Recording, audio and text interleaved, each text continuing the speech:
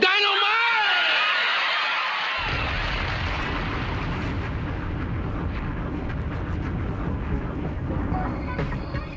Hey everybody, it's the Dynamite Show. Paul Fontaine back again alongside Jeff Hawkins.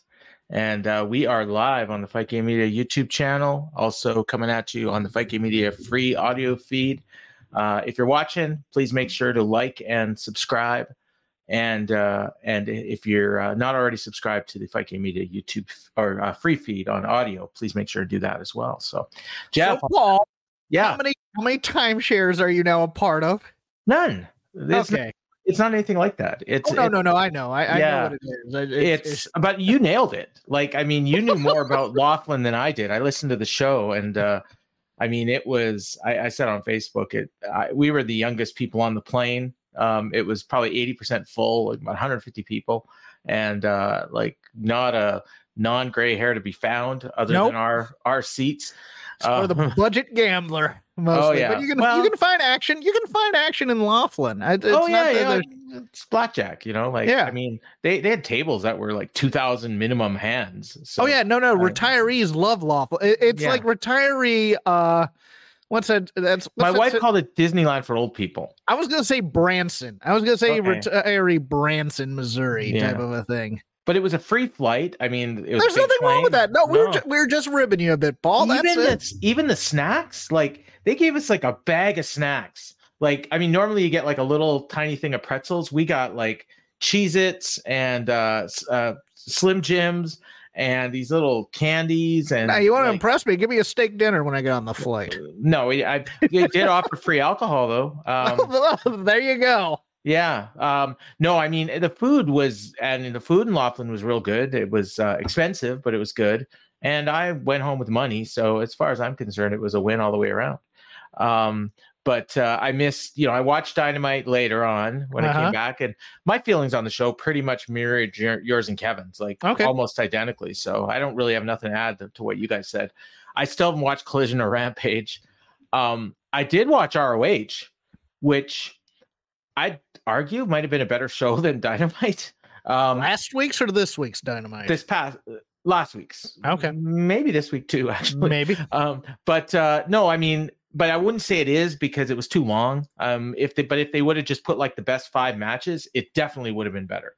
I mean, you had Christopher Daniels and Kyle Fletcher. You had Claudio Castagnoli and Brian Keith, which was an incredible match. You have to see it. There's the Kingdom. I saw clips from it, and I like Brian Keith a lot. I just wish they'd go heavy into the gimmick a little. Kingdom against the Iron Savages was a lot of fun. Yeah. All right. Yeah. No, it was. It was competitive. It was real good. Like, I really enjoyed it. Even there was an 8-man women's match that was not bad. So, yeah, I saw that lineup. Yeah, I don't really care for the Billy Starks, Lexi Nair crap, but Nyla Rose entertains the hell out of me, so she was funny. But yeah, I enjoyed that show, and I'll get to Rampage and Collision, but they'll be out of order, and it doesn't sound like I've missed much. I'll ask a question. Yeah. Were you able to listen to we're kind of a stepchild to the Observer site a little bit. Were you able to listen to Dave and his analysis of what's right and wrong with AEW? Oh yeah, and then what advice can Paul give to Nick or to Tony, and what advice can Tony give to Paul? That stuff. And I did listen to that. Yeah. I mean, I don't necessarily agree with everything they said. There's a lot he said that was correct. There's a lot he said I thought that he was incorrect on. I really want Dave to kind of lean into his history and go, hey, go study these guys for a little bit as opposed to what you're doing. Because I don't think they're addressing the weaknesses in the product necessarily by bringing back rankings. Oh, God. I was going to suggest a drinking game of taking a shot every time you mention rankings, but I might be culpable for alcohol poisoning for all of our listeners. My God. And I don't understand why only certain matches are important for the rankings, but other matches aren't. Correct. I think it's eventually, it's one of those things where it's eventually going to go the way of the dodo again, because it's going to be too much to keep up with, and it's going to involve too much intricate planning. I have no problem with the actual booking. I have no problem. It's great. Yeah. Like you're giving Hangman, they're on TV every week, they're getting wins, they're building up to a title match. That's fine. You don't need to have a rankings to do that booking. Like, you know, and then it brings the natural question. They're hammering home the fact that Copeland is 4-0, but he doesn't give two shits about the world title, and he's not going to be in the rankings. And he's not going to be in the title picture. No. Because he's got more wins. Because he has a path to the TNT title. Well, apparently. Well, no, but I mean, automatic rematch. That's the slotted program. Yeah, I know. So they're not going to put him in world title rankings necessarily. I don't know. I'm not a doomsayer because it's a solid number 2 product and it gets good numbers. They're doing fine. Ticket sales. There is no energy to this product whatsoever, though. There's no juice. Not unless you get Jeff Hardy in the ring. There's no edge, and I don't mean Copeland. I mean there's no ed. When you watched other upstart promotions, so to speak, guys that were trying to change the paradigm shift of wrestling,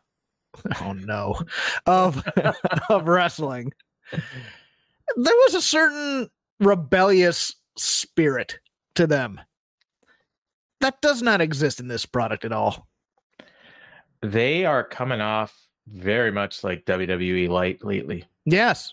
Yeah, like the whole thing of like the champion on commentary, while the guy that's going to be challenging for the belt is in the ring, and the guy in the ring is more concerned about the guy on the commentary desk than he is about his opponent. And they're trying to tell us that it's an important match, even though one of the guys may as well not exist. Yes. Because this is not important for him. He's got no chance of moving up the rankings, even though he's undefeated too, which they told us. The feuds. I mean, Hangman and Swerve has a certain animus, but at the same time, Swerve is also 2-0 against him, and basically winning and threaten this child. Yeah, I do. To be honest though, I do. Like, I still am interested in Hangman and Swerve, even though Hangman's lost twice. I think they've done a good job of rehabbing him, and he's changed his character a little bit, which I like. I like the new look. You compared him to Magnum. And you brought up Silas Young, I think, on the show last week. He's getting a little Silas Youngy. I'm seeing Ron Swanson, even in his voice. Like when he does a promo, he sounds like if he came out and eat steak and bacon wrapped shrimp, I'm here for this. Yeah, I mean, he's a man's man. He's Carnivore Hangman Adam Page. That's what I want. Yes. Yeah, and Swerve is Swerve. I mean, Paleo Page coming out here eating. I don't get why Swerve has so much of a hard time putting away these old dudes from the 90s. But it's Jeff Hardy lost a match on Dynamite to Darby Allin, or on Rampage to Darby Allin, and is back on back on Dynamite fighting Swerve, a guy who's in an important match. Darby. An important match for the rankings. Yes. Yeah. So he'll probably be number 5. I don't know. But yeah, I had somebody come at me and go, is what happens over on Rampage part of canon? In terms of, they just explained that these were for the rankings. Why is Jeff Hardy in this situation then? Yeah, I think they are, and I mean Trent's a big star, isn't he? Why isn't his match with whoever? Oh, who did he fight today? I can't even remember. It was it was Trent and Wardlow. Right? Yeah. Why is Wardlow? Wardlow's unbeaten, isn't he? Like he should be in the rankings. Your main event heel stable heaters going 50-50 with Trent Beretta. Those guys are DOA, man. I watched them as Wardlow is floundering in the ring. As I would have the Callis family come out and beat the hell out of him and get him off TV. He winds up to throw the worst clothesline in history and misses it. And then they go to the outside, and you got Adam Cole in his chair, and you got I think Taven stroking a giraffe. I don't know if he was, but he might as well have been. And I'm just like, what a bunch of geeks like these guys are. It's a lot of what this. I don't want to say this show is, but it's. I mean, again, it's a lot of really good wrestlers doing good wrestling. Yeah, and nothing in between. Yeah, and even the good wrestling, like I've seen a lot better wrestling. And than we saw tonight. Well, it wasn't bad, but It's that 3-star mid-range good match, and you see it over and over and over again, and then your eyes start to gloss over, and you're going, okay, we know who's going to go over in this match. There's no drama to it whatsoever. Yeah. Maybe somebody kicks out of a finisher. Yeah, I mean, we did see a couple kickouts I wasn't expecting, but yeah, but still, it's one of those things where it's like, but like the angles and stuff aren't. I mean, those matches were supposed to kind of be palate cleansers between hot angles and things like that, and you're not getting any of that. And I think the crowd probably didn't help. I'm not going to crowd blame. The crowd wasn't great, but at the same time, I mean, look at the house numbers. Well, that's what I mean. I don't even necessarily mean how they were reacting. I mean the fact that there was nobody there. Like, I think I'd heard there was 1,700 tickets sold. I imagine it got a little bit higher than that, but yeah, that's what they were at yesterday. That's what they're at yesterday. In Georgia. Georgia can't sell out wrestling anymore. What is going on? Savannah, isn't that like a suburb of Atlanta? I think so, yeah. Yeah. I mean, when Cody was there, they would sell out. Wow. You can write to Paul at Paul Ace Fontaine on Twitter. They love Jeff Hardy. They didn't react to much else on this show that I noticed. And they reacted to Jeff Hardy, and Jeff Hardy's in the middle of a heel turn. So is he? I mean, I keep hearing that, but I'm not sure I'm actually seeing it. Well, it's a half-assed heel turn, but it's a heel turn. Yeah, I guess maybe. I didn't see the Darby match, so I can't really say. This if you want happy God, this was great, Jeff, tonight. I don't think you're gonna get a lot of it. Oh yeah, there was some decent stuff, but wait till we get to the Bucks. But we did actually. We started off with something good. Kind of. Mostly good. I would say mostly good. It was Joe. Joe comes out and he's in his suit. That's a win, right there. Big win. So, hello, Savannah. I stand before you, undisputed and undeniable AEW World Champion. This is a night of celebration. A new championship endeavor begins today. And I'm thinking, is he just doing the same promo he did a couple weeks ago? It wasn't quite the same, but he said, tonight, these opportunities must be earned. That's why all of your AEW superstars will come out here and battle for an opportunity at my championship gold. I thought, is there a battle royal coming up that I didn't hear about? Is what I thought. And it's like, no, you may think what you're getting is an opportunity at a championship, but it's an opportunity at the worst night of your life. I'm going to do them like I did Hook. I'm going to strangle you unconscious. And cue Hook, which kind of surprised me. I figured we weren't going to see him again for like 6 months. But he shows up, he grabs a mic, and he says, last week you won, I lost. And he shakes his hand, and he pulls him in, and he says, I don't know when, I don't know where, but I will see you again. And then Joe says, I bet you will. Now, if you'll excuse me, I came here to survey the field so you can get to the back of the line where you belong. Security, take this unworthy challenger out. And Hook fought off all the security, throwing suplexes and his red rum. And then a bunch more security guards showed up, and Hook backs off. And yeah, I thought it was kind of cool. It kind of established the fact that, Hook they're trying to tell you that he gained more from losing than he would have if he hadn't fought at all. And I thought they kind of pulled it off a little bit. I disagree in some ways. Fair enough. And I'll tell you why. I liked it up until the security geeks and send this guy away stuff. I just wanted Joe to kind of take that in and go, I'll be here when you're ready.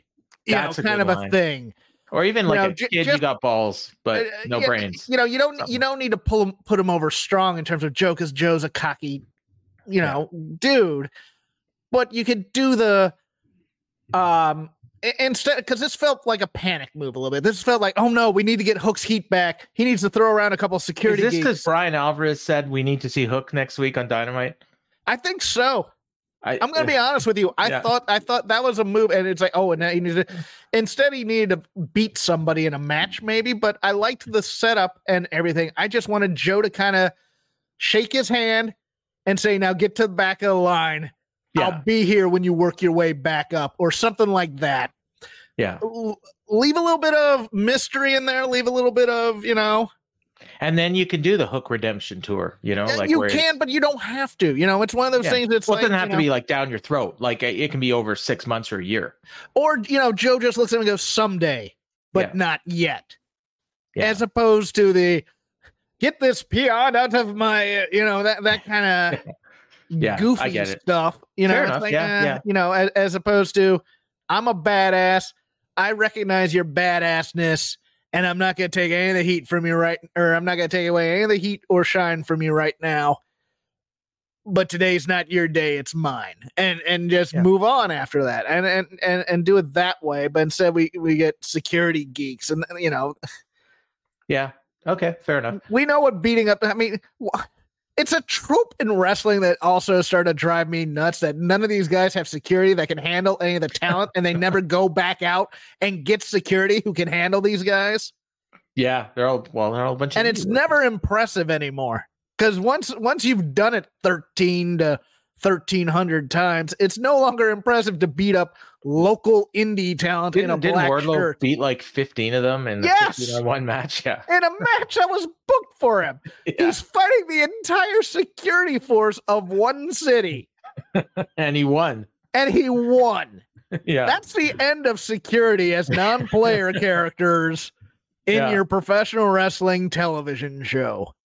Or was it them, or was it WWE where they were just this week where they didn't break up a thing and the announcer said, they thought better of trying to break it was this up. New Day and Imperium. Oh yeah. Security was going to come out and break it up, but they were scared. It's like, they thought better of it. Have these people. Well, these guys should have done that. They wouldn't have got beat up by Hook. So yeah, Excalibur runs down the whole card, which I kind of liked. They showed graphics and they had everything ready. And then Joe sat down at commentary. And but let me say this, because I need to give Joe more flowers. Okay. Dude sets a vibe. Oh, yeah. Of a show when he comes out like this and beginning like this. And you had the crowd that was hot, and the crowd was never hotter than this opening of the show. Not till Jeff Hardy came out. I just can't stop saying it because it blew me away. They were silent for most of the show, and for some reason they just loved Jeff Hardy. WWE guy. I guess. I mean, there's other WWE guys on this show. I mean, there's other WWE guys on the show though, and just Jeff Hardy. Or Copeland got a reaction. I guess, yeah, a little bit. So he sits down, and the first thing he does was ask who raised that kid. And looks over at Taz, and I thought that was funny. Missed opportunity again. Yeah, a little bit. It was because Kevin and I were talking about this, where Taz needed to lose his object, or was it Kevin, or was it my other objectivity? Show with where he needed to lose his objectivity and start cheering for his son a little bit more. Yeah, I think Taz needed to kind of keep a little. I mean, we've now gotten to the phase of Taz where Taz is wacky, goofy Jones dude, But I digress, Jones. Yeah. That's Hookman Jones. He should have just said, "Don't start with me, Joe," and just kind of left that kind of lingering unsettledness and have Excalibur and Tony have to deal with it as we go into the match. Yeah, he'll be back, and when he does, he'll be ready. And you better be ready for him or something like that. Again, the general tone, and I hate to go all Lance Storm on people, but again, if you give wrestling a serious tone, people will take it seriously. Yeah.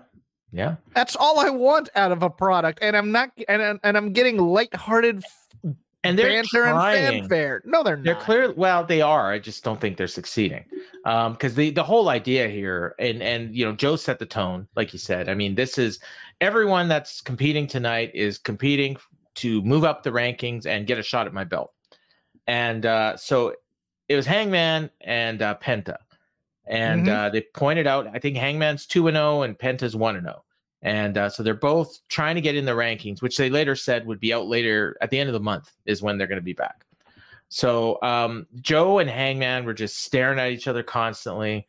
Tony Schiavone called this an important match in terms of rankings, which, I was paying attention after that because I want to know which of these matches that they're doing tonight are important and which ones aren't. And they weren't real clear on that. But they were clear that this one was. Just for Hangman, though, I think. Anyways, Joe was talking trash about Hangman. Hangman, kept stopping what he was doing to stare at him. And I thought this was very much unlike an AEW match because they don't usually do that. But That's what they do on SmackDown and Raw when a champion's out there at the table. And you hit this, you nailed this around the head. And this is now what all pro wrestling does, because I think Impact / TNA does it as well. And a lot of the people here came from there, so it kind of makes sense. I would just wanted Joe to say I don't like Hangman, and I can't stand Penta either, and just talk smack about both. And he never even acknowledged Penta. So like, for me, it might as well have been Commander. You know what I mean? Like for all the like Penta had a better match, and I mean he got a lot of nice near falls, and he hit his big moves, and he missed one big move. You pointed out that he hit a sling blade. I missed it. He did. Okay. Yes. Yeah, and some people don't like it when you do that. Penta went for a pile driver on the apron. Hangman reversed it. He went for the buckshot, but Penta hit a Made in Japan, got 2. And then Joe, they went over to Joe, and Joe's angry because Penta hit a 2, or Penta hit his move, and Hangman kicked out. And then, like, I don't know why he's angry. Then he says, I know who is most worthy to face me in there, and it's not Hangman. So if it's Penta, shouldn't he have been like upset? Like, I didn't quite understand that one. But then Hangman hit a dead eye in the apron, then it moonsault off the top rope to the outside, rolled him back in, went for the buckshot. Penta ducked out, but then he did it again, and he got the pin. And basically, you can sum it all up as they did a bunch of moves. Hangman hit the buckshot and won. That was it. Yes. and Hangman, and clearly. The fact that they had Joe out here for this match, and I was expecting him to come out for the Swerve match, and he didn't. And Hangman, I thought, looked better, more dominant than Swerve did. I still feel like it's going to be Hangman and Joe. I know everyone's predicting a 3-way, but I don't know why. But I think I think maybe they're going to do Hangman and Swerve. But then when they book the Dealer's Choice matches, that's kind of a tell. It's going to be a 3-way. I got a note during this match from a friend of mine who semi-lapsed, but he watches wrestling. But he also has kind of a snarky comedic disposition while watching wrestling. And during the mask biting spot, he's knitting a flag and angry. He's like, "Is Dean Malenko not back there anymore? What?" I don't think he is. No, I don't either. That might be part of the problem. It's like, who approved that spot? It's just, I think you nailed this match. It was a bunch of moves, and Hangman eventually hit his finisher. But then again, I gave it 3.5 stars. But that's how I've broken down. That's how I've broken down a lot of indie wrestling since I've been watching it too. It's guys are just doing a lot of moves until you go full speed, and then somebody actually hits a finisher and can finish it, as opposed to you're working a guy down to get a pin type of a thing. If you'd asked me before the show what this was going to be, I would say, they're probably going to go about 12 minutes. Penta's going to get a nice near fall, and Hangman will win with the buckshot. Yeah, it wasn't a squash. No, no. I mean, it was. Maybe we didn't really have anything enthusiastic from Penta though in this match at all. He knew he was losing. He knew he was losing. He wasn't doing sports entertainment Penta for very long. And this is why I don't think it should have been Penta. I think it should have been somebody else. Somebody was motivated.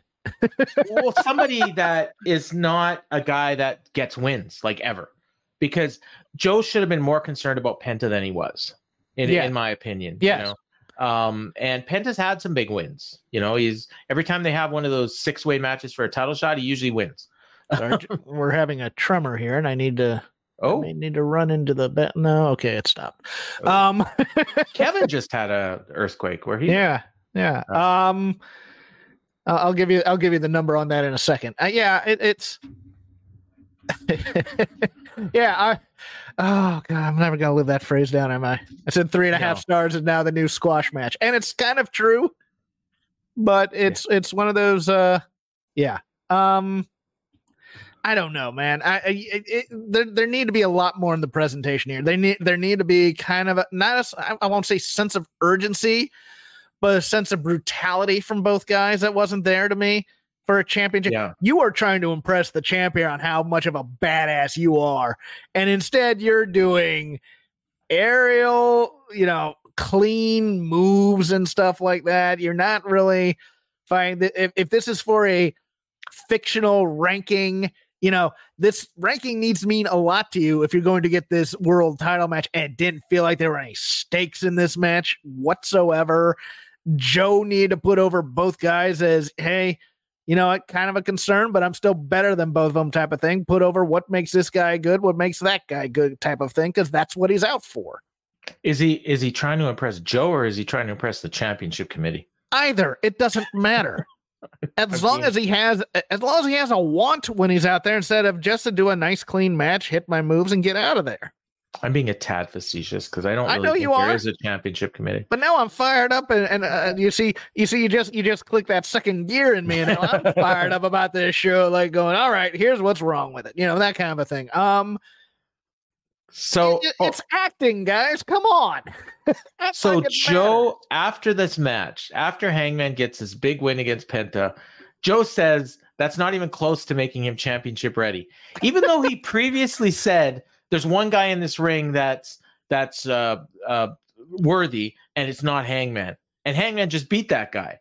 So, but I guess he's a heel, and really, like, you say that, and it sounds like I'm dismissing it, but actually, I think it's because he's a heel, and he's clearly scared. I get why he's a heel, but there's a way to do it as a heel where you're not just saying this guy isn't ready yet or whatever. It's again, it's the '80s flair corollary where he's putting over guys where it's like, well, he showed me a little something tonight, but when he gets in the ring with me, it's going to be a whole different story. Well, and he did actually finish with that. Yeah. Because Hangman kind of shouted at him. He says, I'm going to take that belt from you.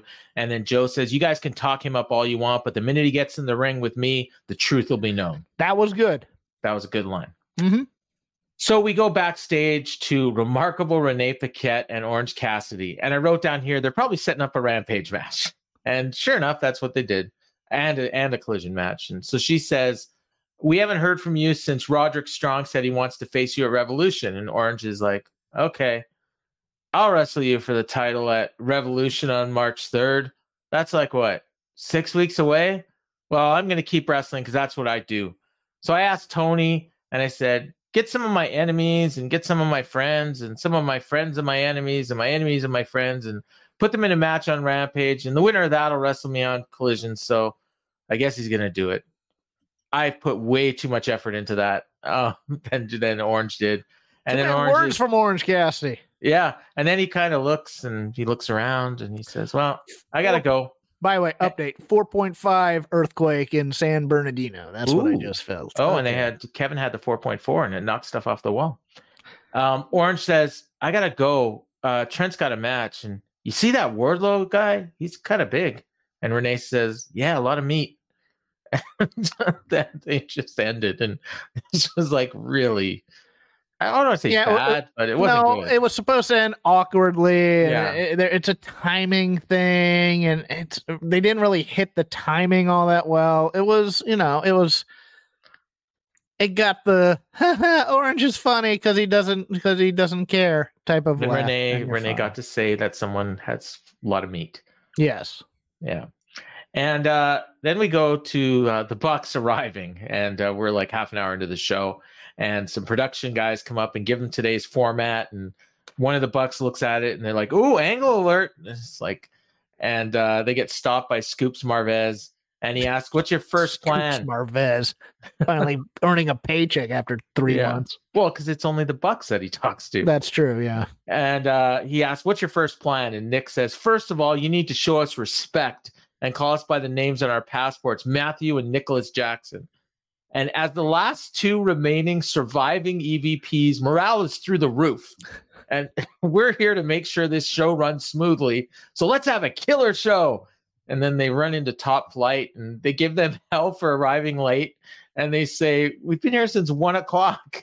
And then they're like, "Why aren't you in your gear?" Or you are in your, or why are you in your gear? You don't have a match or something. Like, I don't exactly know what was going on there. And he says, "Next time this is going to be a fine." And then of course the announcers had to ruin the joke by saying, "Oh, the Bucks just got here and they're criticizing them for arriving late." Yeah, we got it. This Blue Goats. I'm gonna hate this Bucks shit. Sorry. Not only that, there were better jokes if they had just workshopped this a bit, because number one, if they get the rundown, they should tear it up immediately and try and rewrite it. Because that's the point of this bit, is that they're twin Vinces. Yeah. Number two. Let's not send Joe out there. Let's not send Joe out there. Let's not start the show with Joe. Let's start the show with us this week. Yes. Yes, it did. It was just a quick tremor. The other one, which gets the heart of the Vince McMahon stuff, is yes, he wants to be called Vincent. Oh yeah. By Pierce, but by his employees, he's Mr. McMahon. And so what he should have done is you will address us by our names, Mr. Jackson or Mr. Jackson. Yeah. Well, Mr. Jackson, which one should I talk to? It doesn't matter. Just call us Mr. Jackson. I'm Mr. Jackson. He's Mr. Jackson. Yeah. Yes. I'm watching this going, that's the most obvious joke you could have made here. Yeah. And you didn't make it. And maybe it's coming. Hey, Mookie's got some comedy chops. He should be able to tell them. I don't think Mookie's allowed to give input comedically on some of this stuff, but because trust me, I've asked him, do they allow you with your comedy chops to actually? It's like, I'm not in that part of the business right now. I'm crunching numbers. I'm trying to figure out how to get more than 1,700 people in Savannah. Yeah. But this is again, it's just dipping the water into the meta stuff.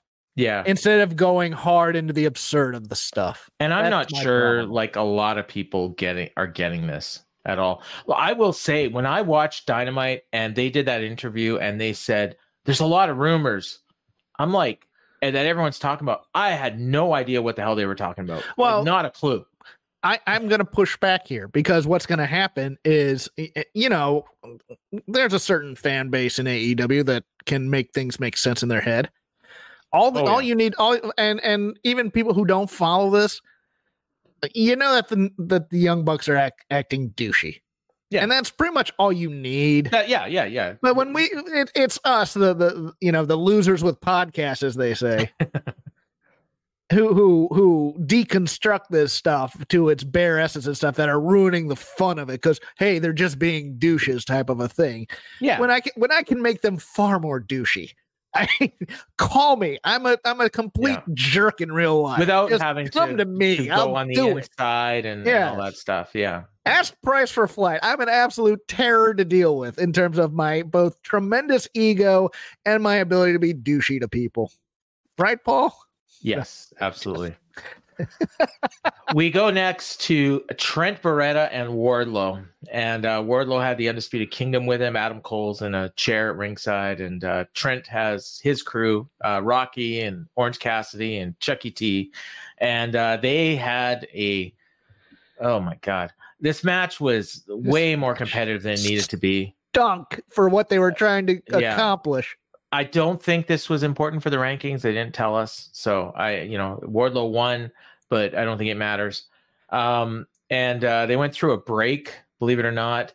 Wardlow did like a gun motion, and then he winded up for a lariat, and then he goes to throw it, and like it took him a week to do this lariat. And of course, Trent dived up. Then Wardlow goes out of the ring, and Trent does a dive. Like I thought, like the way it looked is he was setting up to basically take out the whole kingdom, because he's a big dude, and they were all in the same spot, and all he did was hit Wardlow, and he kind of bounced off him. Like Wardlow didn't catch him; he just kind of hit Wardlow and fell.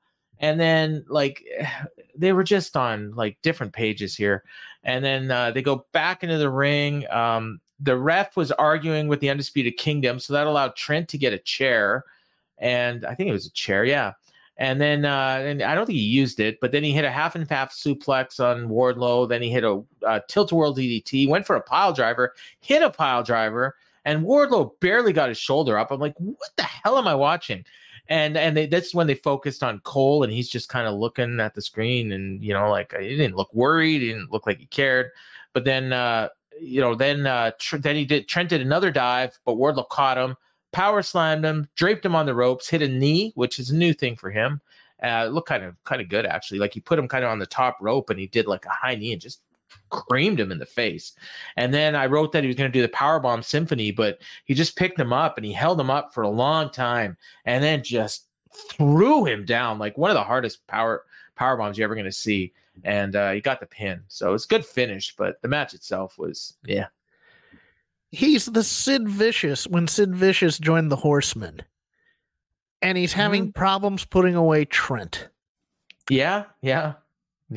Also, I this is just an aesthetic thing, and I'm sure I'm going to get a little pushback on this one, but I will. But I'll do it anyways. Don't care. The only time in recent history, I mean, we need to get rid of the stable wearing their own merchandise shirts trope, as opposed to guys actually hanging out who are an actual stable or allies or whatever trope, because it hasn't looked cool since the NWO. It looks dumb on these guys. Nothing about the Adam Cole's coming out on crutches, which makes him look weak as a leader, followed by 5 guys all wearing the Undisputed Kingdom t-shirts or what have you, which is a dumb name. And hey, they could have gotten it at the gift shop when they came in like any other fan. You don't need to. Do they not know who they are? They want other people to know who they are. Does the band wear their own t-shirt? They don't. They dress as the band. Be the band. When you can, because I don't know the individual. Look, I'm not an ROH historian like you. I find Matt Taven and Mike Bennett to be vanilla as hell. Taven can be good, but Taven has some comedic chops and he likes to mug. I know he likes to mug because he mugs in all these comedic things, but it might show a little bit of personality to dress how the character Matt Taven would actually dress within this stable. Taven is like the wish version of Jay White. Well, I mean, even again, I'm bringing back Horseman as template because it's still one of the cooler things. I mean, I could do the Dangerous Alliance, but the Dangerous Alliance mostly just dressed in their gear when they came out for team promos or stuff. But the Horsemen, Tully was always a little bit wish Ric Flair in a way, where Flair would have custom clothes and Tully had nice clothes, but they were like the high-end department store type suits or something to that effect. But he always tried to put it out there. I would just, get rid of guys wearing your own t-shirts. Especially when you're a stable, it just looks dopey to me. Bring the giraffe back. He was holding a giraffe, I believe. I believe Taven was holding the giraffe. Now, if the giraffe is wearing an Undisputed. Now, I said that he was, but I didn't see it. I was just trying to make a joke, but he very well might have been. Taven and Bennett are both like Paul Roma. Yes. Horseman. Yes. Yeah. And Cole is very much we couldn't get Flair, so we got this guy. It's kind of trying to do Bret Hart in the Hart Foundation a little bit. There's no menace of him sitting there in that chair. No. Even with Bret, you kind of figured Bret could probably still kick your ass. Yes. Cole, you're just thinking, just please don't jump. Yeah. So after the match, the Undisputed Kingdom ran in to attack Trent, but the Best Friends chased them off, and then Orange Cassidy tried to console Trent, but Trent shoved him off. So a little bit of dissension there with those two, Orange and Trent. And Shivani said, now after the match, he said that getting a win against Trent Brett is big and moves Wardlow up the rankings. So I threw my remote control at that line. We see Trent every week, and he wins about 50% of his matches, but don't tell me that's a big deal. Well, that's probably, honestly, he's probably in about the same spot on the card as Jeff Hardy. That's true too, yes. Yeah, so, and who did, Penta's probably a little bit further up, honestly, for Hangman, because I think he's been a champion before. Him and Phoenix won the tag belts, I believe, and I think they had the 6-man titles too. No, they wrestled the Elite for the belts, but they didn't win them. Yes. Yeah, that best of 7 series.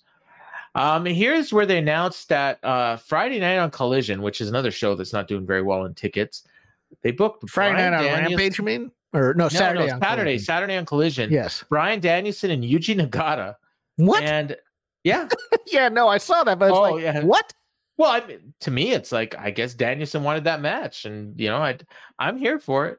And FTR and House of Black, and I guess they're teaming with Garcia, which I didn't pick up here, but I picked it up later, in an Escape the Cage elimination match. So that'll be your 35-minute main event. You know what was great was the hard sell of the Yuji Nagata promo or highlight tape, because he hasn't been on AEW television in 2 years.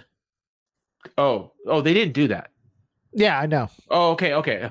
Yeah, because he wrestled Eddie, right? At like All In 21 or something. Was either Eddie or didn't he? I thought he had like a Moxley match or something in there too. No, you're right. It was Moxley. It was it was Moxley. It was an All In match, I think.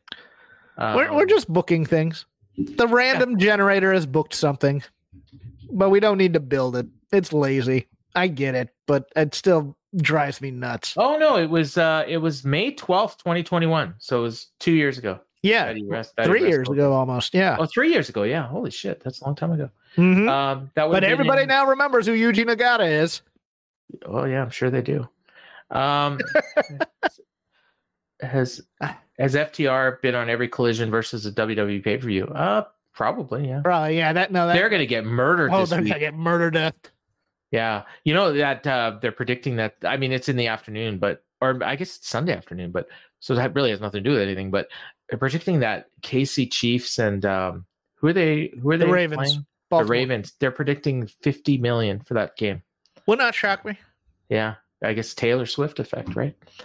So yeah, we got a video package. Speaking of video packages, we got a video package for Suzuki and Copeland. So this was kind of cool. They showed highlights of Suzuki's previous AEW appearances and some New Japan stuff.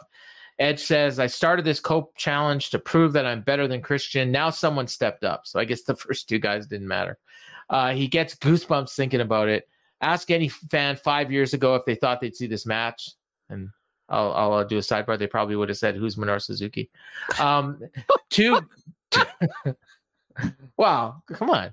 You're not wrong, but you don't have to say it. He says, two grizzly, gnarled, evil bastards. And I got 3 words to describe this match. Grit your teeth. Said grit just to piss Garrett off, because Garrett hates when he does that. Yeah, Griff Garrison's in the mud. Was it 2 or 3? Did he? Because it was Garrison, it was Moriarty. Was there someone else too, or just those 2? I thought it was just those 2. But okay, so yeah, now it's 3. No, because they said he was 4-0. And it's going to be a long time before he gets to 5. He said he's going to need some time off after this Minoru Suzuki match. Dante. Dante, that's a 4. That's the other one. Yeah, Dante Martin. Wow, murderer's row there. I can't drink when you do that. Sorry. They go to Remarkable Renee Paquette. Oh my God, this segment. At the top of the stage, she calls out Deonna Purrazzo. And then she calls out Toni Storm. So they sit down for an interview on the stage. Keep in mind, this is on the stage. And of course, Toni Storm's thing is in black and white. And then they do a long shot. And somehow they got half the screen in color and half the screen in black and white. So yes, they wanted to show off their toys. Yes. Yeah. So so Tony's in black and white, and so it was ridiculous. So Toni spoke, and I gotta say, I'm gonna recap what they both said here. Yeah. But here's what I want you to do. Okay. I want you to go through the entire recap. I'm gonna keep quiet, and then give your opinions. And then throw it to me. Please. Okay. Well, you'll be imitating the crowd, because the crowd there was nothing until they got to the very end. But they were like silent. They were hanging on every word. This needed JR to make some comment about. Wait, I'll impersonate the crowd. Okay, you do that. So, she said, "I need to speak first because I have a massage booked for 11. Apparently, you were body shamed. I think it's ridiculous. There's so much more to shame about you." And no reaction. "Yes, we do have history. That doesn't mean you can waltz in here and use our past friendship to get a title shot. All of my friends have been less talented than me. You may be the greatest technical wrestler in the world today, but let me make one thing clear. If you step into that ring with me, I will twist your lips so hard you will need an epidural." And Deonna, and chirp, chirp, chirp from the crowd. Deonna grabs her mic. "This is insane. I didn't come here to make friends. I came here to become the AEW Women's World Champion. You used to be my friend. I have no problem earning a title opportunity and winning. arm by arm. You see, this isn't the Tony Storm that I want to wrestle. This delusional sham. I want to wrestle the Tony that lived on dojo floors. The Tony Storm that moved to America and lived in my house. That Tony Storm was one of the best in the world. What? And the one I want to beat for the AEW Is this still going? Dig down deep and find that version of I need nachos. I'll be right back. And if you need any further reminder, take a look at your ankle. It looks a lot like mine. And she pulls up her ankle and it shows a tattoo. And then Tony pulls up hers, shows her, and she seems shocked by the tattoo. You might have everybody fooled, Tony, but not me. And then Tony responds, you know what, Deanna? You can take your little tattoo and blow it right out your bum hole.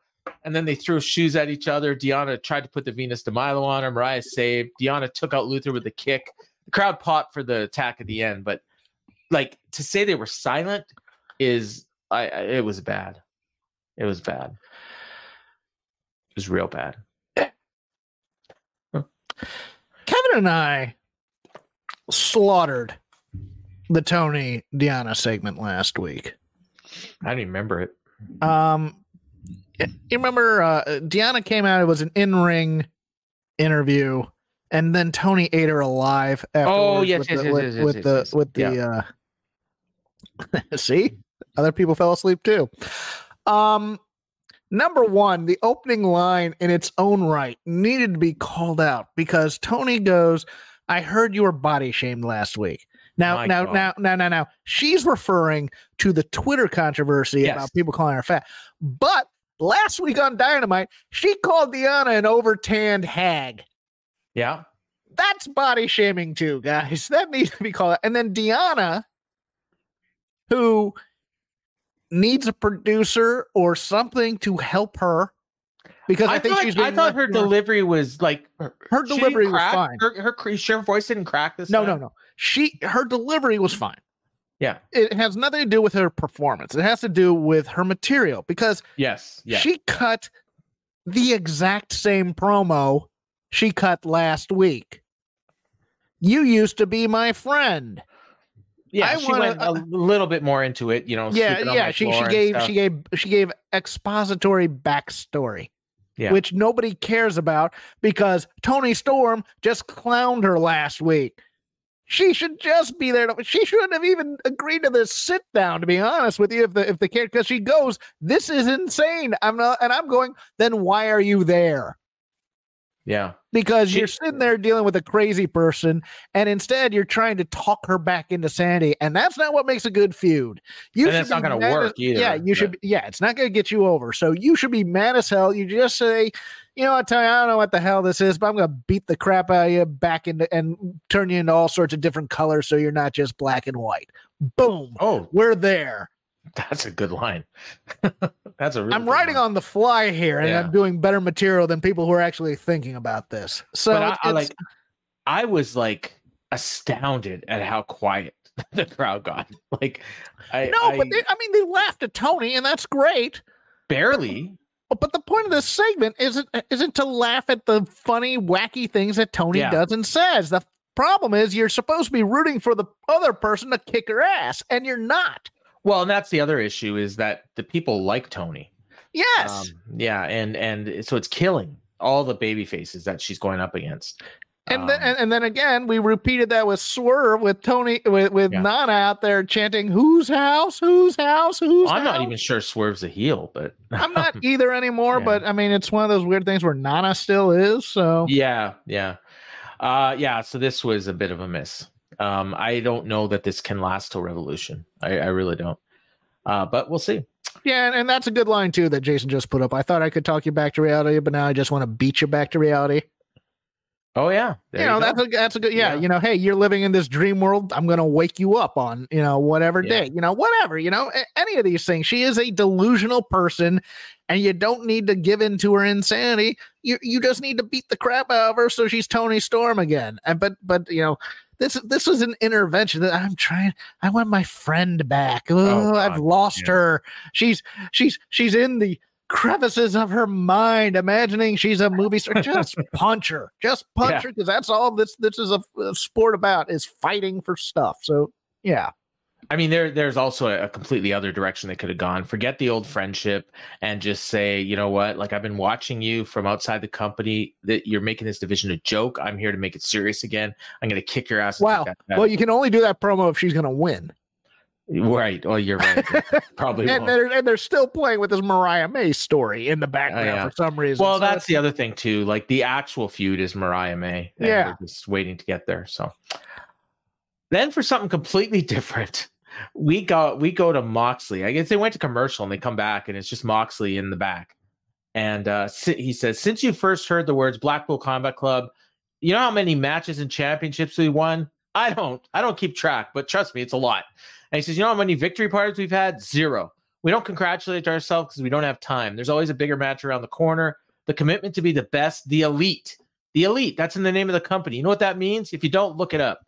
A lot of people come here and think it's a party. Well, the party's over. I will maim, pulverize, and torture anyone who can't keep it up. I will give everyone of myself when I step in the ring this Friday night in Savannah, Georgia. I'll cut out my heart and bleed to death for what is supposed to be the best wrestling show in the world, and I'm going to do it each and every single time. Good Lord, Moxley. Like, I want Deonna Purrazzo to enter this promo and go, teach me your ways. He's in a different universe, Moxley, than like everyone else on this show. No, he's the guy that gets the tone of the show that's needed to make this company successful. Yes. He and Joe. You know what? Fire everybody except Joe and Moxley right now. And just make it 1 hour of Joe, 1 hour of Moxley. And it'll be a bigger hit than it is now. Joe Moxley should be the main event at Double or Nothing. Joe Moxley should be the main event every week. We should just have Joe and Moxley, and we build it for an hour and a half, and we give them a half hour to fight out. They bleed over each other, and they come back and do it next week. That's all I want out of this company right now. You know who he's going to rip out his heart and bleed against, though, on Rampage? Isn't it like Sean Dean or something? Or it's like guys? Sean Dean or something. Yeah, it's Lee Moriarty. Lee Moriarty might as well be Sean Dean. Yeah, it was in the general neighborhood of the captain and whatever that crew. You know what's funny is they've got all this footage now of Lee Moriarty losing to all these big stars. when he wrestled Copeland, they showed like a highlight video of Moriarty. Hey, look, if we had a territory system still, Lee Moriarty would have a hell of a highlight tape of him losing to a lot of guys that would really sell the bookers on bringing that kid in. Yeah. No, he's good. He's a good I man. like him a lot. It's just one of these things where it's like the Lees are going to lose for like 12 years, and then they're going to be in the late 30s, and it's going to be time to push the young guys, you know. And I guess Shane Taylor wrestled Moxley last week, right? That's what I was trying to think of Shane Taylor, and I couldn't think of that. Shane, I was laughing on the boom because James was talking about Shane Taylor constantly, and he was talking about Shane Taylor Productions over and over again. It's Shane Taylor Promotions. Promotions. Well, yeah. But I guess he's in it. Okay, cool. Yeah, because he was there's Lee and there's the other Lee. Yeah. There's like, I just know it's a young smaller black man. Why are Lee Johnson and Lee Moriarty? How have we not teamed these two up as the Lees? And that's it. Well, no, and Keith Lee. And Keith Lee. They could be a 6-man. Sure. No, when you bring them in, because we like. Well, actually, I honestly think at some point Keith Lee is going to be in Shane Taylor Promotions again. So it's going to be Shane Taylor and 2 Lees. We don't have these 6-man teams that we were pining for. Oh, we need trios titles. We don't have them anymore. It's been like a year and a half. So sure, we'll have we the have lead. 2 now. We have 2 now. Yeah. Although I think they're about to become a 12-man belt. I could be wrong. Oh no, but apparently you can lose the Ring of Honor 6-man titles and immediately get a 6-man match for the AEW World titles. Thank God for the rankings. Yes. Then we go to 2 people who, if you only watch AEW, and especially if you only watch Dynamite, like, you've forgotten that these people existed. But I see them every week on Ring of Honor. And this promo, as bad as it was way better than the stuff they do in Ring of Honor, believe it or not. These are the worst performers on national cable television. Johnny TV and Taya Valkyrie. Oh, okay. Oh, my God. Well. Taya says, let me reintroduce ourselves to you, the most TV-ready couple in AEW. And you know they have this ROH Women's TV Championship that they're going to allegedly have a tournament for at some point. She's gonna win. Like, her initials are TV. Her husband is Johnny TV. Like, this, she is winning this belt. Like, Their child is Mikey TV from Charlie and the Chocolate Factory. Yeah. Oh, I didn't know that. No. So yeah, they're the most TV ready couple in AEW. I've been watching. Can I pause you here? Yes. You do realize that this entire promo was basically The Miz. Oh yeah. The most must-see WWE super. I just went, oh my goodness. And a very, very poor imitation of Maurice. As Mr. Morrison is a close personal friend of mine, that will be the extent of my criticism of this act. He's a bad actor. I will not stand in your way, though, Mr. Fontaine. Okay, well, I'll recap. Mr. Hawkins, for personal reasons, does not want to go too far into the criticism. Fair enough. Some things are pissing me off. That girl trying to jump to the front of the line, Deanna. Yeah. Listen, I'm not one of those girlies who don't know who the virtuosa is, so I'm challenging you for the Dynamite next week in New Orleans. Then you can get to the back of the line. And then Johnny has his one line, and he says, "Baby, get back." And they kiss and swap spit, and this is what they do every week. My personal contender for worst feud of the year is in ROH, and it's Dalton Castle and Johnny TV. Are they feuding? Doing this? Yeah, okay. They're doing this bit where Dalton Castle hasn't slept since Johnny TV cost him the 6-way survival of the fittest match at Final Battle, and he's trying to get a match with Johnny, and Johnny doesn't want to wrestle him, and Dalton Castle gets more and more disheveled. Lexi Nair does bad acting, and Johnny and Taya try to do worse acting, and this every week we get one of these skits. It's that brutal. Sounds absolutely dreadful. That's worth your $10 a month right there. Yeah, but then you also get to see Nia say, "Surprise, bitch." No, the one with Athena in the ring I liked a lot when she first showed up and just beat the crap out of her. That's good Nyla right there. Nyla has good comic timing. Oh yeah.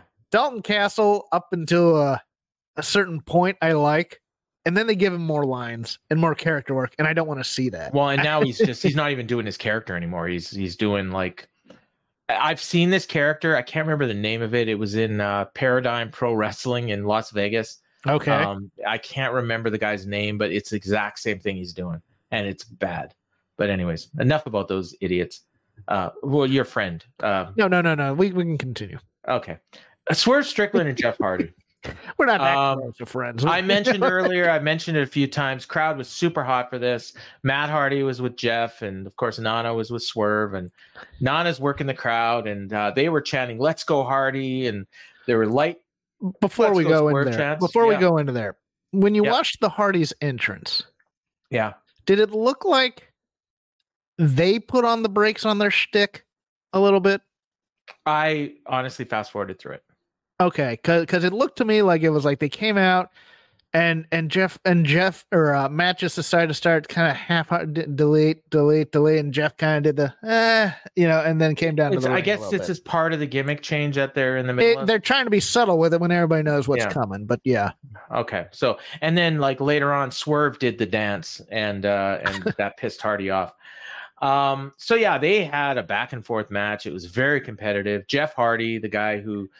Like, this was honestly probably one of his better matches that he's had, like, since he came back. Like, he didn't really miss a lot, and he was super over. And I mean, you mentioned in our Discord that that Swerve hit a sling blade, but I'm pretty sure it was Jeff, unless they both hit one. Well, no, I thought it was Swerve. Well, Jeff definitely hit one because Jeff hit it, and then they immediately called it. Because then we got confused because I was kind of watching, and I was like, and that was when Tony. Yeah, so that looked like a sling, and then swallowed his words. Yeah, all of a sudden. It's like, Britt might be listening. But was it? I can't remember. I heard something that Sean Ron Sapp reported. Was it that or no? Let's just move on. All right. There's a lot of people use a sling blade. I think Minoru Suzuki uses a sling blade. Huh? Does he? No, it's it's Okada, right? Tanahashi uses a sling blade for sure. Yes, he does. Yeah. So that's the guy that's upset. He's probably going to have a word with Jeff Hardy after the match. Mm-hmm. Mr. Tanahashi's going to call him and bring him into the dojo for a beating. Anyways, so he took him down with a sling blade. And this is where Excalibur said that a win by Hardy over Swerve could turn his career around, as he's never won a belt in AEW.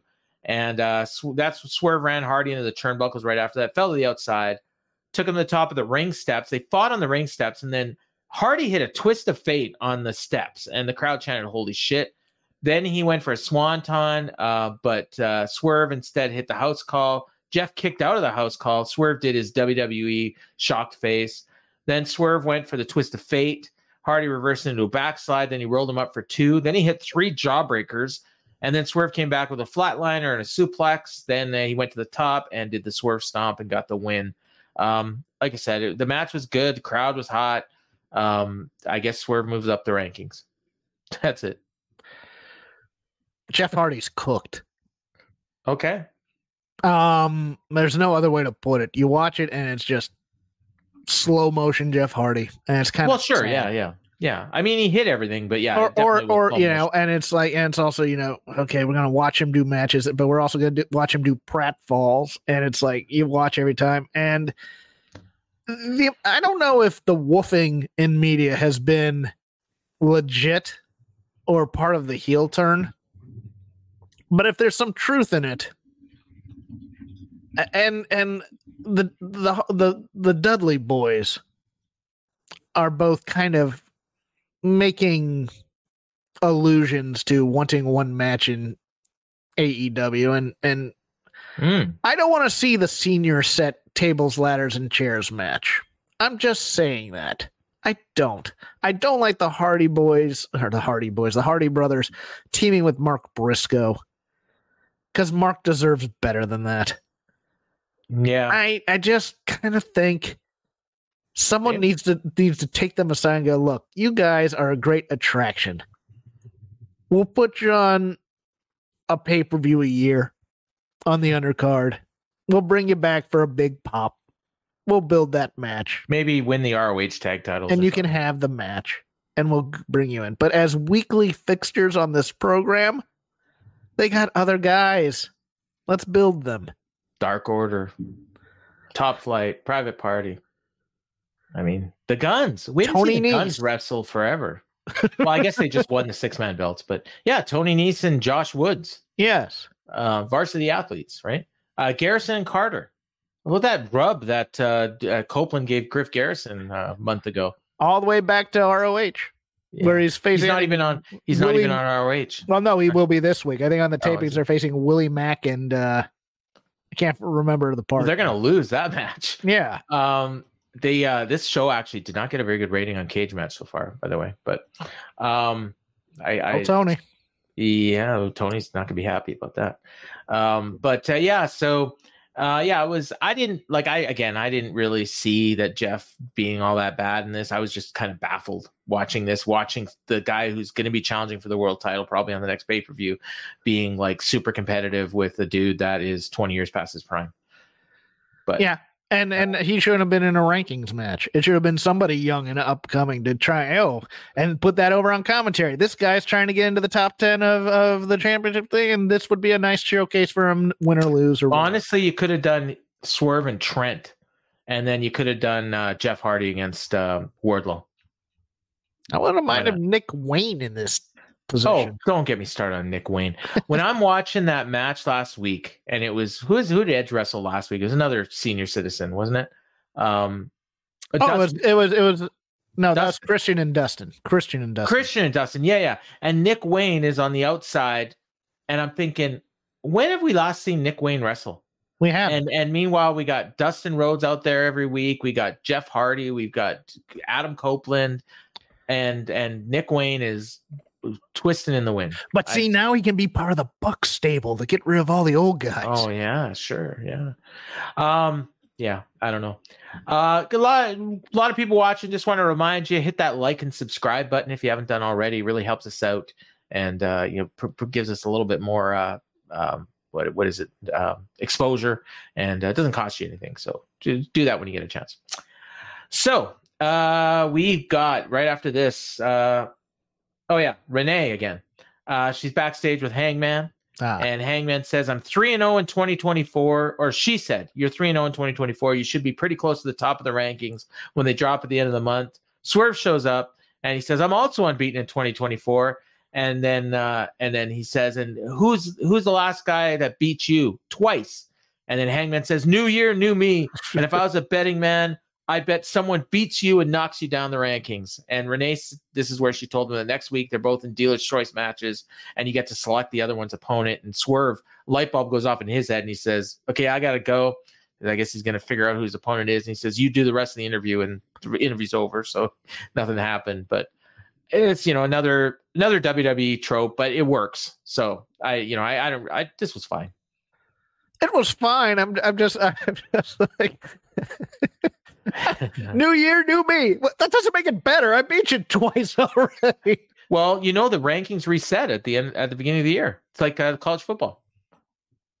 So, although college football, they're still based on the previous year, but yes. But no, it's your rankings reset. Remember when MJF lost to Shawn Dean twice, and he was never going to be anywhere near the world title scene all year because he lost to Shawn Dean. Yeah, and then of course he lost to Wardlow, took a break, and came back and won the world title. Okay, predict the matches for next week. Oh, that's a good one. So we're Hangman, probably Brian Cage. Yeah, it's such the immediate thing as we're gonna get Cage. Well, they've done this match before, and it's always great. Yeah, no, it's great, but they've done it 3 or 4 times already, I think, or twice, or I can't remember how many times. Because didn't Cage beat him at least once? Or am I misremembering? Maybe? I think you're misremembering. Okay, that's fine. Who was it that Hangman consoled after their match last week? Was it Hook? Yes. Yeah, it was, wasn't it? Yeah. Could be Hook against. Nah. Swerve. I don't think so. No, because he'd lose, right? Yeah. Could be AR Fox. Probably. Maybe. Yeah, that's a good one. I mean, I don't know what Hangman has. See, Hangman doesn't really interact with anyone other than the Bucks. It's not going to be the Bucks. Definitely isn't going to be the Bucks. He's going to send John Silver down there. No, they broke up. Maybe Vincent? -1. Oh, God. Dustin? I don't know. Dustin. Bandito. Could be like from out of the company. Brian Keith. Oh, what about Silas Young? Silas Young. Yeah, sure. Yeah. That's an important match for the rankings. Nick Gage. Nick Gage, Brian Cage, Hangman Page. I don't know. Who do you think?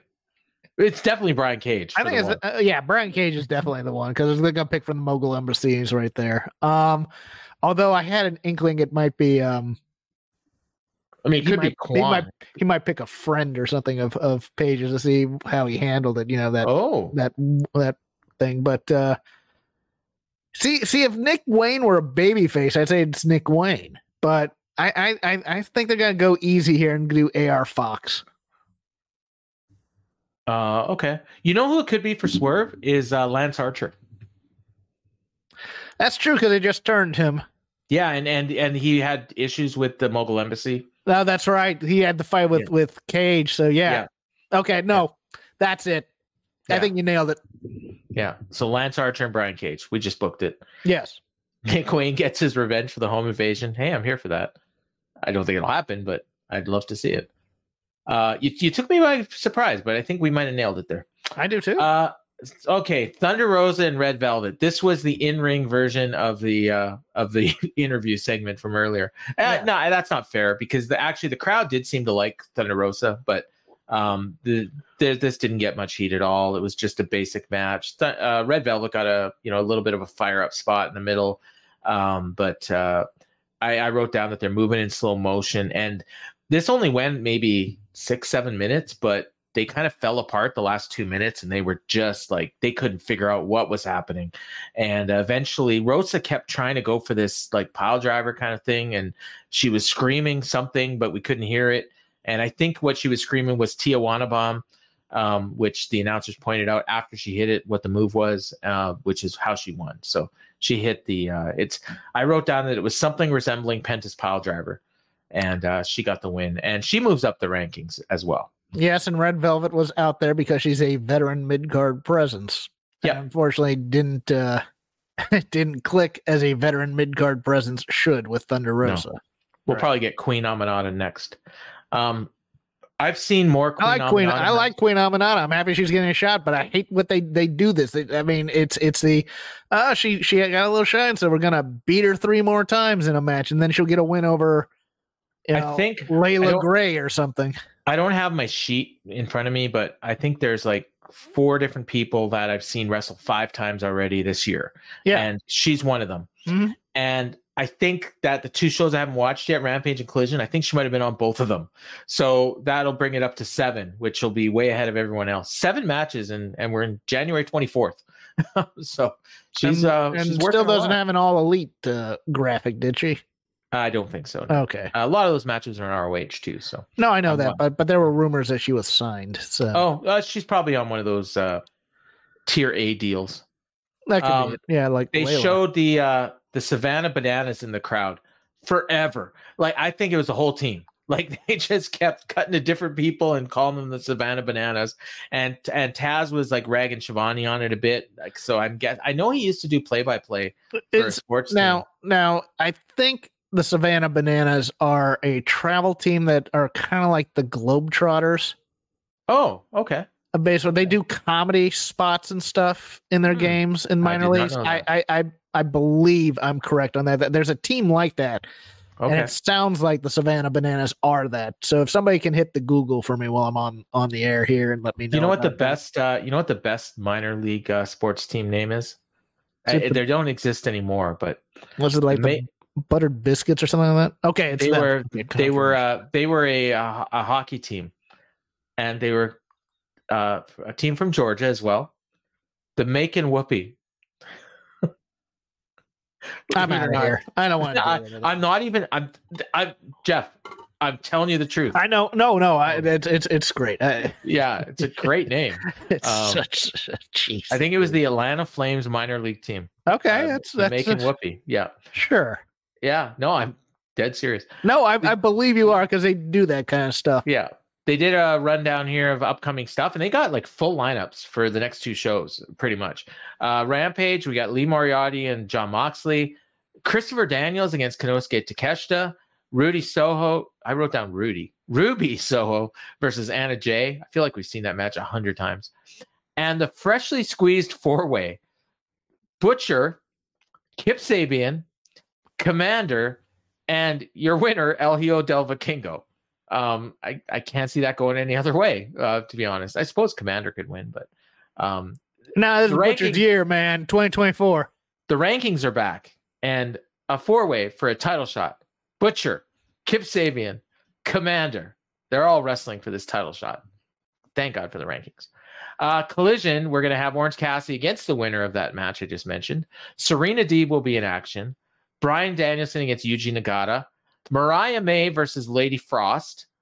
And I had to do a double take. We got 2 women's matches announced for Collision. And it's a 2-hour show. And but then there's only been one show in AEW history that's had 2 women's matches on it. And the other one was a Rampage, which was only 1 hour. Seriously? It was just last month. Yeah. Huh.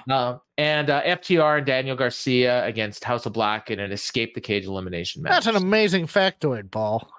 I didn't realize that. I thought we'd had. Well, and I'm talking TV. Like obviously, there's I was thinking we had at least one Dynamite with 2 women's matches on. No, I believe there was one time where there was a mixed tag and then another singles match, but that was like a couple of years ago. How is he this bad at booking the women's division when you only have 1 match a week? Because they only have 1 match a week. That's true. I think that's it. And then next week, Dynamite, Deonna Purrazzo and Taya, and Hangman and Swerve's Dealer Choices matches. So that is that. And Tony Schiavone was in the ring. And March 3rd is drawing near. And that's Revolution, of course. He brings out Sting and Darby. That's only like 6 weeks away. And they've sold so many tickets for that show. It's incredible. Like 16,000 or something. Yeah, they've expanded it. I mean, I thought about flying out there for that show. I think they're going to, if they open it up and they take away the stage, they may get 20 in there. There's a dude in the front row that looked exactly like a young Sting. Like 1997 Crow Sting. It was unbelievable how much he looked like him. So Darby said he wants to talk about a few things. And he says, whenever I do radio and TV, they ask me, what's it like to team with the icon Sting? Of course, they also tell me that I should slow down or I'm going to have to retire before he does. And he said, but that's not what I'm here to talk about. I want to talk about the impact you had on my career. Started in 2015 in my first year in this business, and when your career nearly ended due to a neck injury. All these years later, I heard you're coming back to AEW, and you remember this part, Sting. I flew to your house in Texas. Within 5 minutes, I looked you dead in the eye and said, you still got it. And they cut away to Matt and Nick watching backstage, and they like Matt was talking to somebody over a phone. I thought they were going to cut off their feet or something, but nothing happened. Nothing ever. They were acting like they were being in Gorilla in WWE. Oh, okay. They had the weird television angle that WWE always does, and they were wearing headsets. Yeah, but they weren't they were, aren't they? Well, no, but they weren't in Gorilla. I don't think. I think they. They weren't in Gorilla. They were pretending to be in Gorilla. Right. Yeah. And then he says, I told you to get back in the ring and finish your career on your own terms. And he says, now that the rankings are back, we should be the number one contenders for Ricky Starks and Big Bill because we're 27-0. And yeah, I mean, I don't know why they haven't been perpetual number one contenders. They've beaten everybody. He says, we'd be kind of dumbasses not to take the opportunity. So just like all these years in Texas, I'm going to say it one more time. You still got it. And I'm not alone this time. So he gets the crowd to start chanting, you still got it. He says, what do you say, Sting? Do you want to end your career as AEW tag champions? And he grabs the mic. And Sting, we got Sting chants, and he says, all right, Savannah, I'm all in. And when he says that, they took the shot with the all in London in the background. It was a really nice production thing. They make a lot of mistakes, but this one wasn't. Yeah, but it confused me. Well, because you thought the match was not all in. Yeah. No, but yeah, and I also thought possibly that meant that Greensboro wasn't his last match. And All In would be his last match. And then they go, it's his last match in the States, but he's going to do this one last match. I think it was just an unfortunate choice. Okay. But I was thinking about this throughout for the rest of the show and going, did they just renege on the promise I don't think Sting's so. last match? I mean, I know Tony wanted him to do All In, but I don't think he's going to. We got a viewer/listener from Ireland. So hello, Dally Pool. What'd you think of this promo? I thought it was pretty good. I thought it was pretty good for him. Yeah. And you know what? And there was a comment that I missed, and I didn't even hear it until you guys were doing your recap last week that Darby had brought up the tag team titles. I just completely missed that when I was watching it. I had somebody DM me something, and I want to bring it up to you. Well, my thought was that Darby just thought the Bucks were the champions. Well, there's that. But it's mostly about the last match and the booking of it because everybody's expecting certain things out of it, but they're like because and with the Flair involvement and everything, you know, they're expecting, you know, like Flair's gonna try and turn on him and fail, but a friend of mine goes, what if they do all this and Darby turns on Sting? Oh. To end his career. And I thought about it for a moment and I went, there's no way in hell they're going to ruin that moment. And then I went, yeah, but, and thought about it for a second. I don't know how you could book it to make sense, but it's an intriguing possibility to me. Oh, it just is. I'm just going to leave it at that. Dwan corrected me. There was one night where Jade Cargill beat somebody for the TBS belt, and then Serena D beat Katie Arquette in a 5-minute rookie challenge. So I stand corrected. So, and Dallypool points out that The Rock did that head of the table line, and he also did the All In line in a tweet or Instagram post. So I think Darby's going to end up being Sting. Like, you know what I mean? Like, he's probably going to go his whole career and not turn heel. Like, we're going to forget that, the minor spot where he joined the NWO and in TNA when he was part of the Millionaires Club. But, basically Darby's going to be Sting once Sting retires. I agree. I think that's I think Sting gives him the trench coat and the bat and that's it. But let's get to the next promo. Yes. Because I want to talk about the entire angle. So okay. All right. So Ricky and Bill? Yeah. Backstage? Yeah. Yep. So Sting and Darby, thank you so much for finally having the respect to address us by name. Thank you for having the respect. This is Bill talking. For addressing us as the AEW Tag Team Champions. As far as your challenge goes, we accept your challenge. Ricky says, you started your career with me and a partner of mine. He's talking about Sting, and he's talking about his AEW career. And I think that was Powerhouse Hobbs. And he says, but me and the best partner I've ever had will be the end of you. You're not making it to Revolution, so just lay down so we can walk right over you and Darby Allin. Thought it was solid. This was perfect for what it should be. Yeah. It really was. They're losing. That's what I don't get here. Okay. Because to me, the move is Sting and Darby win the titles at his final match, and then they vacate them in a tournament for tag teams. But you let Sting go out on top. Darby has no use for these tag titles in any way. Mm-hmm. And then you move on from them, unless unless they're a tag team and Darby's just going to nail him with a title to lose it. It's one of those things. I agree with what you're saying about what's going to happen at Revolution. I just think they're going to go in as champions.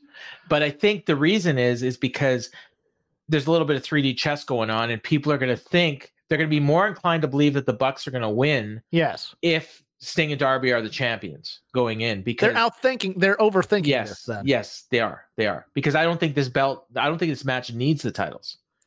But I also think that Tony wants to have Sting retire as a champion. Like, you had that one idea of him retiring as a TBS champ, and TNT, my guess is that, or TNT, yeah. My guess is him retiring as a TBS champion would be very interesting booking for me. Yes, him and Julia Sting, Hart, our first intergender champion in AEW. No, if he I think that was probably proposed to him, the TNT title thing, and he didn't want to do a singles match.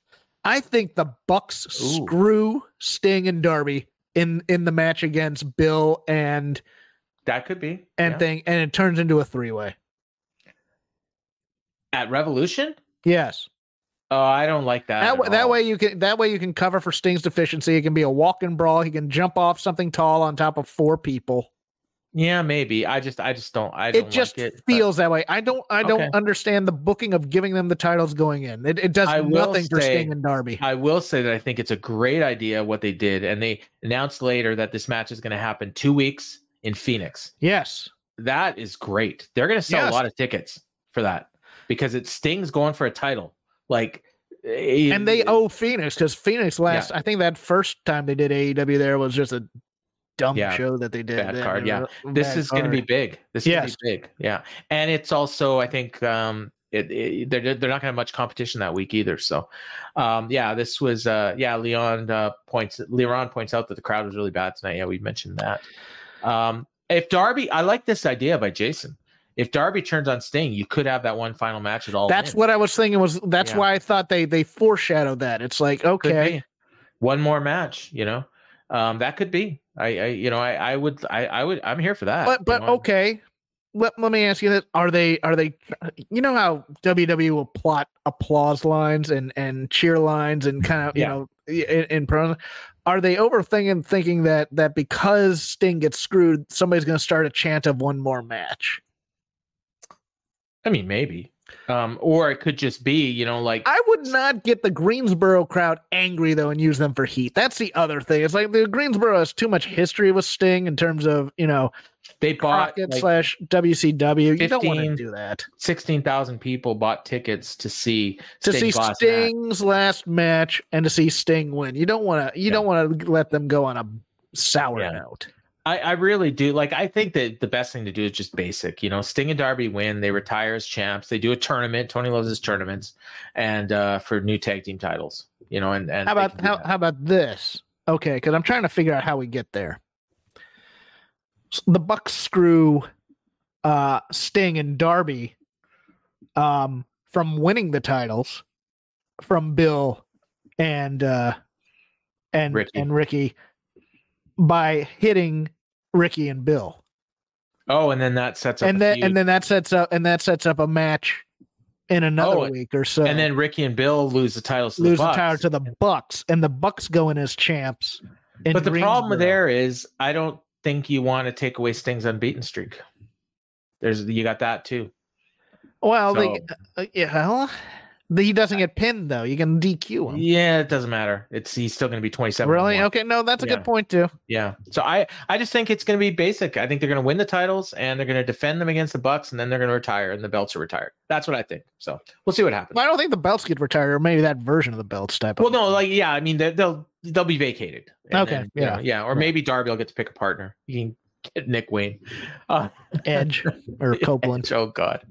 All right. Gates of and man, okay, this was over, and I'm like, how much time is left in the show? We still have 2 matches, and one of them is a title match, and we have the Gates of Agony and Brian Cage against the Acclaimed and Daddy Ass, and I'm not going to say too much about this match. The whole key to this match was it was basically it was a total 100% basic average match, and the Guns, so the Aubrey got distracted. Khan got a chair and he was about to hit Billy Gunn, but it took forever.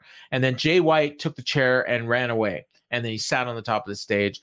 And then the Young Guns powerbombed Nana through a timekeeper's table. And then that ended up allowing the Acclaim to just hit all their finishers. And they even hit the 310 to Yuma on Cage. And then Famous Around Khan, Arrival by Bowens, Mike drop by Caster, Billy covered for the win. Yes, the whole deal was that Jay White returned the favor for Bowens, saving them. That's it. Right. And I didn't even know about that. Against the same team. Okay. Great. There you go. So did they do something on Collision, or like I haven't seen it, so I don't know. No, they did the coming together spot. Oh, when they won the belt? Well, no. They became Bang, gotcha. Scissor Gang. Gotcha. I missed that. They got new shirts too. Yes. Yeah, gold and pink. I just thought they should have been Bullet Club pink, but I guess Bang Bang Scissor Gang has a better ring to it. Not much to say about this. You got anything, Dad? There's not much of a half-life for the merchandise since it's going to be over by March. Jason is right here. The distraction spot with Aubrey was very bad. I mean, and the fact that Khan was taking forever with that chair. Yes. I don't know. I couldn't figure out what was going to happen. I didn't even think of Jay White. I should have, but yeah, it took forever. We got a Serena Deeb video package. It was good. She's returning Saturday. She has a message to the Vision. Professor is ready to return, and the wait is over. I should point out that in that 6-man match, they did a commercial break, and when they came back, Tony said that was the last break of the show. So everything from that point on was pretty rushed. Yes. Yeah, because I think the match started with 5 minutes to the top of the hour. That was my opinion of Suzuki and Copeland. It was rushed, and it didn't need to be, and they should have marked out more time for it. And they did almost nothing. They did almost nothing, and this should have been more of a happening than it was. I thought it should have kicked off the show, honestly. They could have gone longer if they would have done that. They could have still done the commercial. They could have taken their time. They could have worked this crowd a little bit more and gotten them hot. Yes, I agree. It's one of those things where this felt anticlimactic to me. I gotta be honest with you. I watched it. I thought it was fine for what they were doing, but it's kind of like, that's it for their one match that they're probably ever going to do. Okay. So Edge came out with a jersey that said VJHC, and I had no idea what it was. And it was I don't know if you ever heard of this, the Violent Gentleman Hockey Club. That's what this was. Apparently it's a thing. And I'm looking at a picture on Instagram of someone wearing the same jersey Edge had, which was an 11 jersey.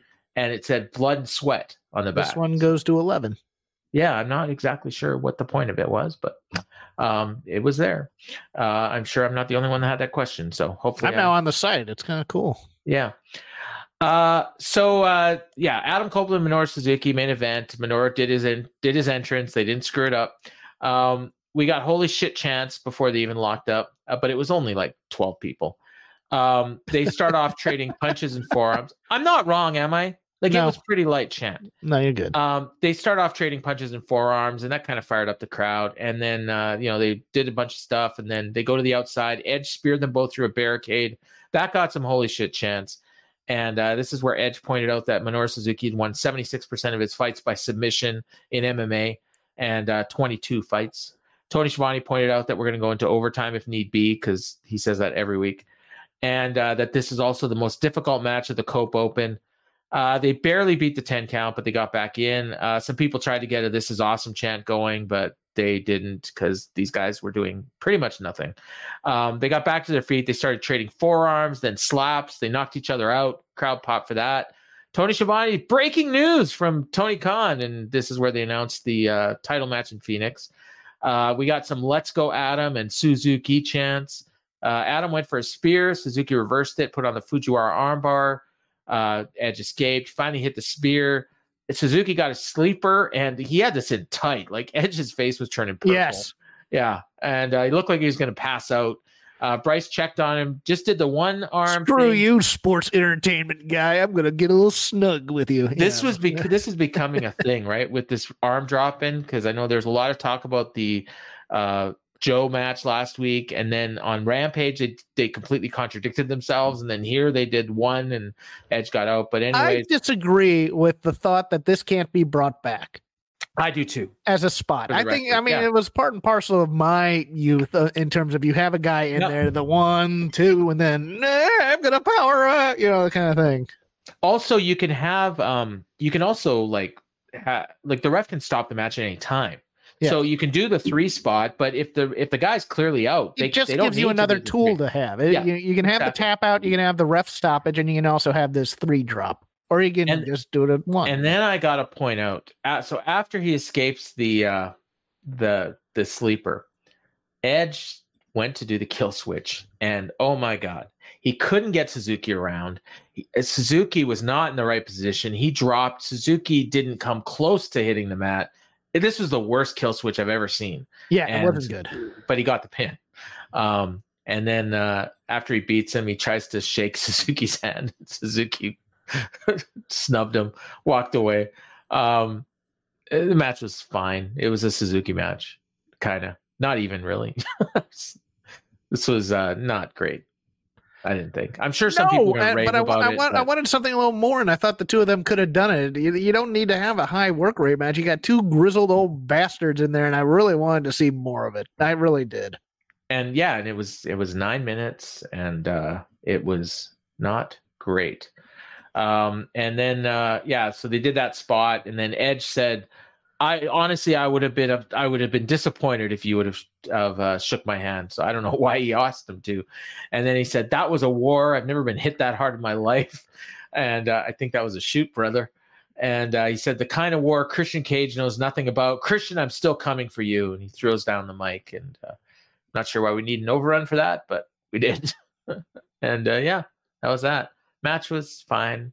I don't think we're not doing that, Dally. But even Suzuki is becoming the law of diminishing returns. Yeah. On this show. A little bit. Yeah. I mean, it's been a while, but you get the Suzuki match and he loses usually.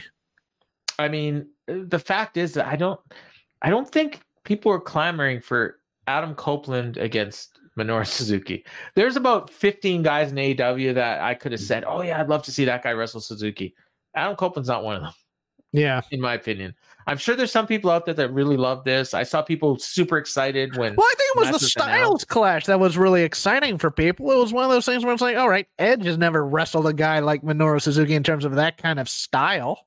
Yeah, that's true. And Minoru Suzuki probably never wrestled somebody like Edge. And I think that's probably what excited him about the match too. It's like, all right, never and wrestled. And then it happened. And it's like, oh, okay, that's why. So yeah, I don't know. It was fine, I guess. But yeah, Cope, and then Tony Schiavone pointed out that that's his 4th, and it might be a while before he gets to number 5 because that this match took a lot out of him, and he was huffing and puffing. Like, he worked his ass off in those 9 minutes and 26 seconds, and Minoru didn't even break a sweat. Because he's freaking Minoru Suzuki, murder grandpa. Yeah. All right. Yeah, Jason agrees with you about the spot with the arms. So that's about it.